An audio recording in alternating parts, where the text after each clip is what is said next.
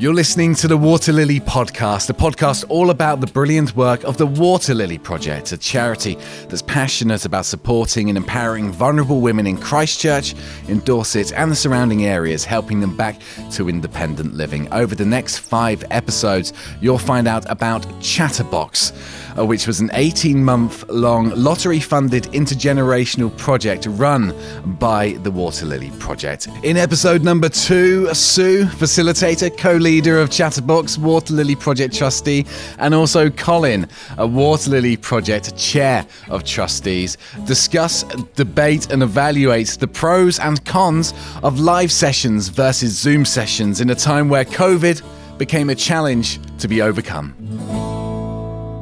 Hi, my name's Sue and I've been involved with the Chatterbox project over the last year or so.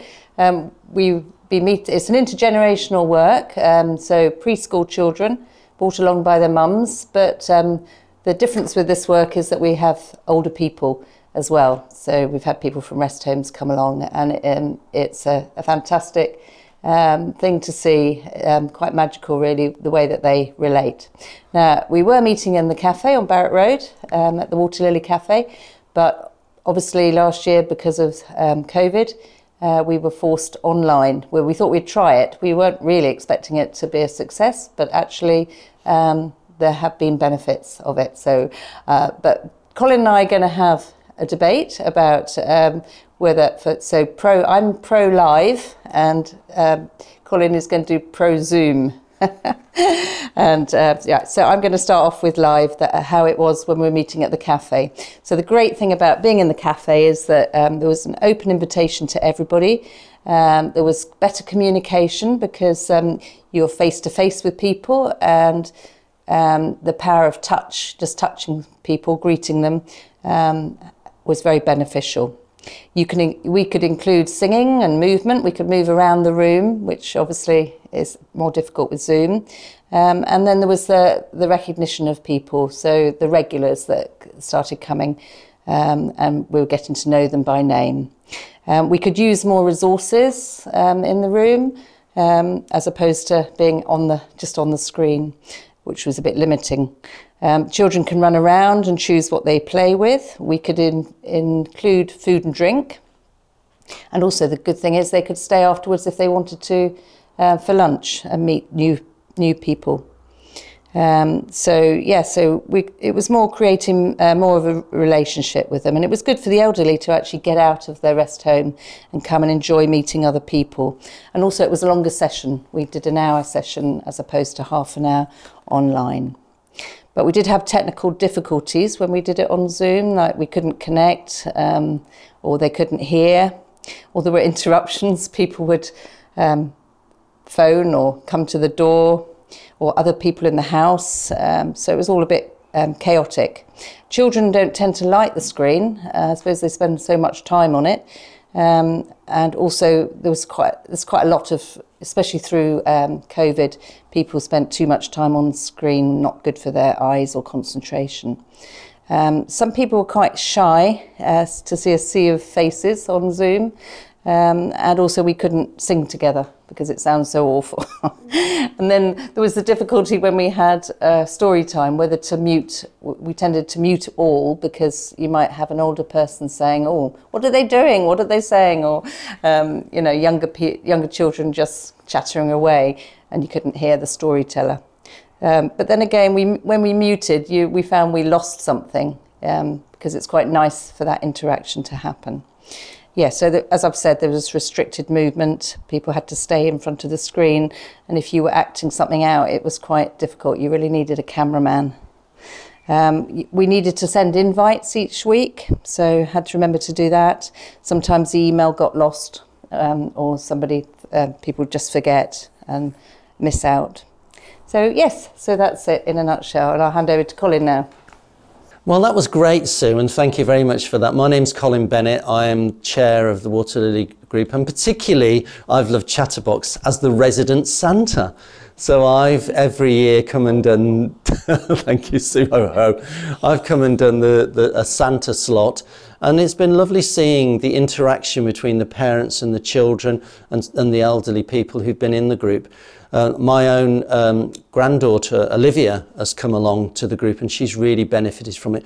She's loved all of the activities and loved seeing particularly Sue and Jan, who've been such an inspiration to her. And she often says, can we go and see Sue and Jan again? So it's been wonderful that has happened. But I have to say I'm now talking really in defence of platforms, because what we had to do was switch from being live to being on a platform which was Zoom, which we chose to use. And obviously that's been a bit strange and challenging for both Sue and Jan to come to terms with. But I want to extol the benefits, and I've used this little acrostic, FUN, which stands for freedom, universal and new. So I'm going to go through those three things in order. So freedom, I think there's a great freedom that is brought by being online. I know that although Olivia loved the interaction and she was as large as life walking through the door, not all children are like that. My own daughter Ruth, when I took her to preschool activities, she really was quite anxious about being there and worried and concerned about people. She's certainly not like that now, but when she was a child she was. And I think there's something about a child being in their own home. They're free in their own home. There's a sense of them being able to just be who they are. They can just run around in their own house. They can shout and scream and dance. They can do all of that. So there is a sense that there is a freedom that is got from being on a Zoom platform. I think the other area is the U. So there's a universality of it. If we look at Joe Wicks during the COVID experience, he's had thousands and thousands of hits where people have been able to access the work that he's done. And certainly, as Sue reminded me earlier on today, that we had over 52 people at one stage that were registered on a Zoom session that was being run.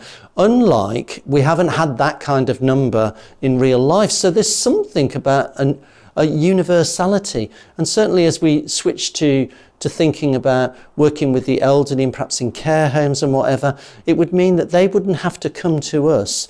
They could simply be in their own environment and be able to see those things. So that's really good. And then the final thing is N, that it's a new initiative. And the problem with newness is that anything new brings a challenge. You know, most people, that's just everything of my life falling apart. I know that there is a newness in life, and some people struggle with new things and new challenges, and haven't we seen that during the COVID experience, the pandemic?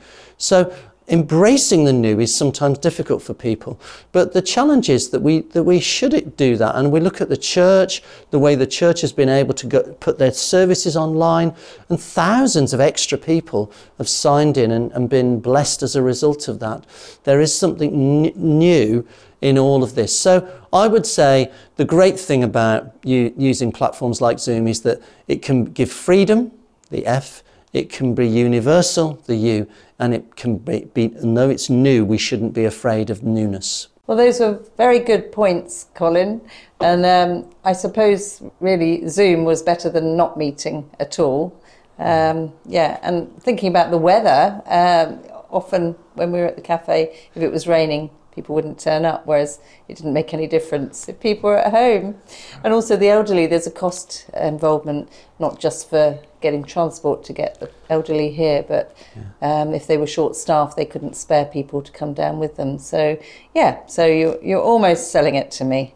And of course, people didn't have to worry about parking when when they're on Zoom. And also, we had people from all different areas. You know, normally we just get people from the locality, but we had people from New Milton and Poole and all over. It's great, isn't it? Yeah. But you see, Sue, you're almost selling it to me. Yeah, I know. Because there's something about the real life and real involvement that's so important. You know, you couldn't do Santa over Zoom, could you? How am I going to hand the presents out, for goodness sake? You know, and how can I do ho, ho, ho? Yeah. And the singing, I think, was an issue, wasn't it? It was, yeah. You can't really get get everybody. I mean, I've tried to do everybody singing at the same time on Zoom. I mean, I know people say we're all making a joyful noise to the Lord, but the reality is it's horrendous. Yeah. So I feel a bit sold out as well, and you know, all of that I think is true. So Sue, do you think we're agreed on this, that we should really be doing both? Well, that's a possibility, isn't it, for those that can't get here, to have a camera on in the room. Yeah. Maybe do both. I think people are calling it mixed mode now. They're kind of saying mixing the two modes of in real life, but also on a platform. The problem is, and I know this, the problem is making sure that the people who come on the platform are really going to get engagement, or whether they're going to feel that they're just missing out. Yeah, because I think overall that's what sways it for me, is you can't beat that personal contact, eye to eye, you know, one to one, and touching somebody. You know, I know on Zoom you don't have to have masks, and that's great, but and it's convenient. But I think you just can't beat that one to one, having them in the same room. Yeah.